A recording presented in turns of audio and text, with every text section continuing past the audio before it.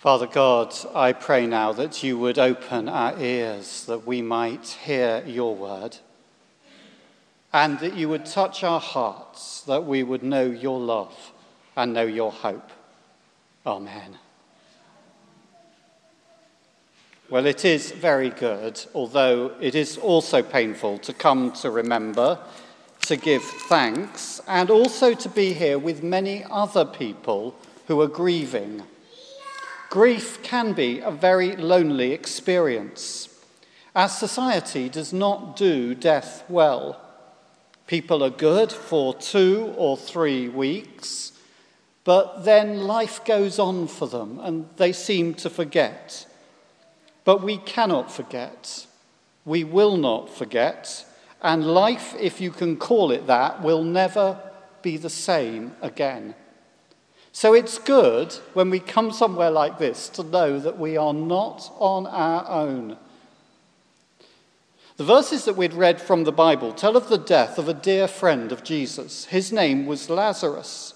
And the passage tells us that when he turns up and he sees the grief of Martha and Mary, the dead man's sisters, Jesus wept. Now, those 2 words combine to make the shortest verse in the Bible. They've also become swear words, but they also tell us about something about the heart of God for people who grieve. You see, Jesus does not weep for Lazarus. When we grieve, we weep for the person who has died. Yes, they may now be out of their suffering, but we weep that they had to suffer, or that so much was stripped away from them. Maybe we weep because we saw how hard it was for them to say goodbye, or we saw how they tried to hold on to life in vain. We weep because of lost opportunities of what they could have been or done, or because of what they once were and what they became. Or we weep simply because this world would be a far, far better place if they were still here. Jesus does not weep for Lazarus because he knows that in a few minutes Lazarus will be living again. And Jesus does not weep for himself. Again, when we grieve, we weep for ourselves, for what we have lost, because we feel abandoned, for our loneliness and powerlessness, the rock that we depended on, the purpose for whom we lived, the very ground of our identity, the light that brightened our day, the sun and the moon, in the words of Auden's very famous poem, has been ripped away from us. And we weep because our life now seems so empty and meaningless. We weep because of that ache which is in us and which is so physical. Or we weep because we see in them our own destiny. Please do not think that it is wrong to weep for yourself. Of course you will weep for yourself. The more you have loved someone, the more they were part of you, the more you will weep for yourself when they have died. But Jesus does not weep for himself in his loss of Lazarus, because he knows that even though Lazarus has been dead for 4 days, in a few minutes, Lazarus will be living again. He's going to stand outside that tomb, tell them to move away the stone, and command Lazarus to come out. And Lazarus will come out. No, Jesus weeps for Martha and for Mary, and he weeps for you. He wept because he sees the utter devastation that death causes. He knows that in a few minutes Lazarus will be alive, but he also knows that Lazarus will die again, and that Martha and Mary will die, and that your beloved will die. And Jesus sees the pain of Martha and Mary, and because we're talking about the eternal Son of God here, in their pain, he sees our pain. He weeps with compassion for us. He weeps with compassion for you. Jesus wept because in this world, despite the poetry, death is bigger than love. It tears apart those who love each other, and he weeps for broken love. But Jesus does not only weep for us, Jesus also here gives us hope. At the back of this church, to my left, there's a window on which are depicted 4 scenes from the life of Jesus. When you're having refreshments afterwards, have a look up at it. They tell the story of how Jesus raised 3 people from the dead: the only son of a widow, a 12-year-old girl, and Lazarus. There were, of course, many people who died in Israel when Jesus was alive. If he had the power to do that, why did he not then restore more sons to their widowed mothers, more children to their parents? Why did he not raise more people from the dead?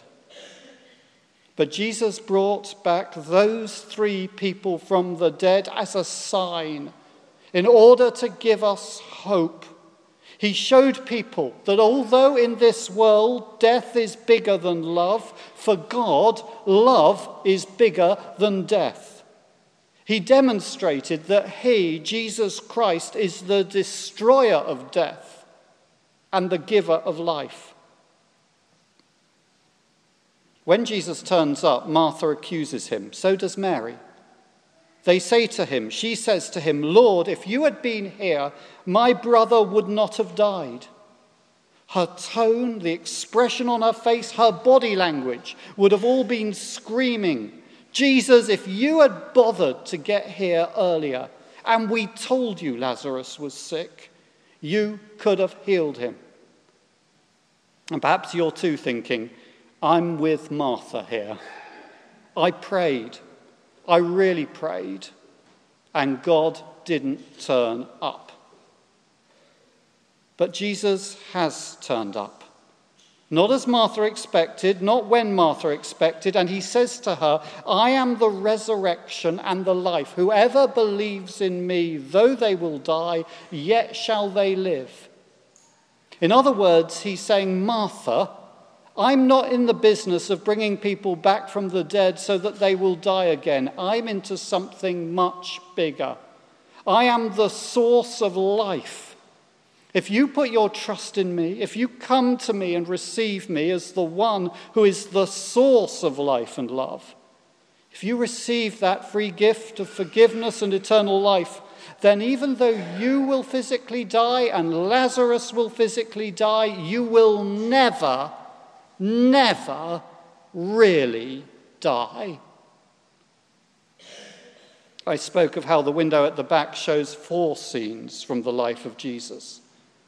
The 4th scene is the resurrection of Jesus Christ. A few weeks after the raising of Lazarus, they arrested Jesus, they crucified him, they buried him. He was dead. But he is bigger than death, and 3 days later, God raised him from the dead. Unlike the widow of Nain's son, unlike Jairus' daughter, unlike Lazarus, Jesus was never to die again. And Jesus appeared to many of his followers on several different occasions, and their lives were changed. Although they were mocked and ridiculed, misrepresented, arrested, tortured, and executed, although they were fed to the wild beasts or set on fire as human torches, they were prepared to follow him to the ends of the earth because they had a hope. They had seen Jesus weep. They knew he cared. But they had seen Jesus rise from the dead. They knew that here was someone who was bigger than death. That when we die, it does not need to be the end. That love is bigger. It's bigger, so much bigger than death. May God bless you. May you know the compassion of Jesus. And in your grief, may you know the life and the hope that he gives. God bless you.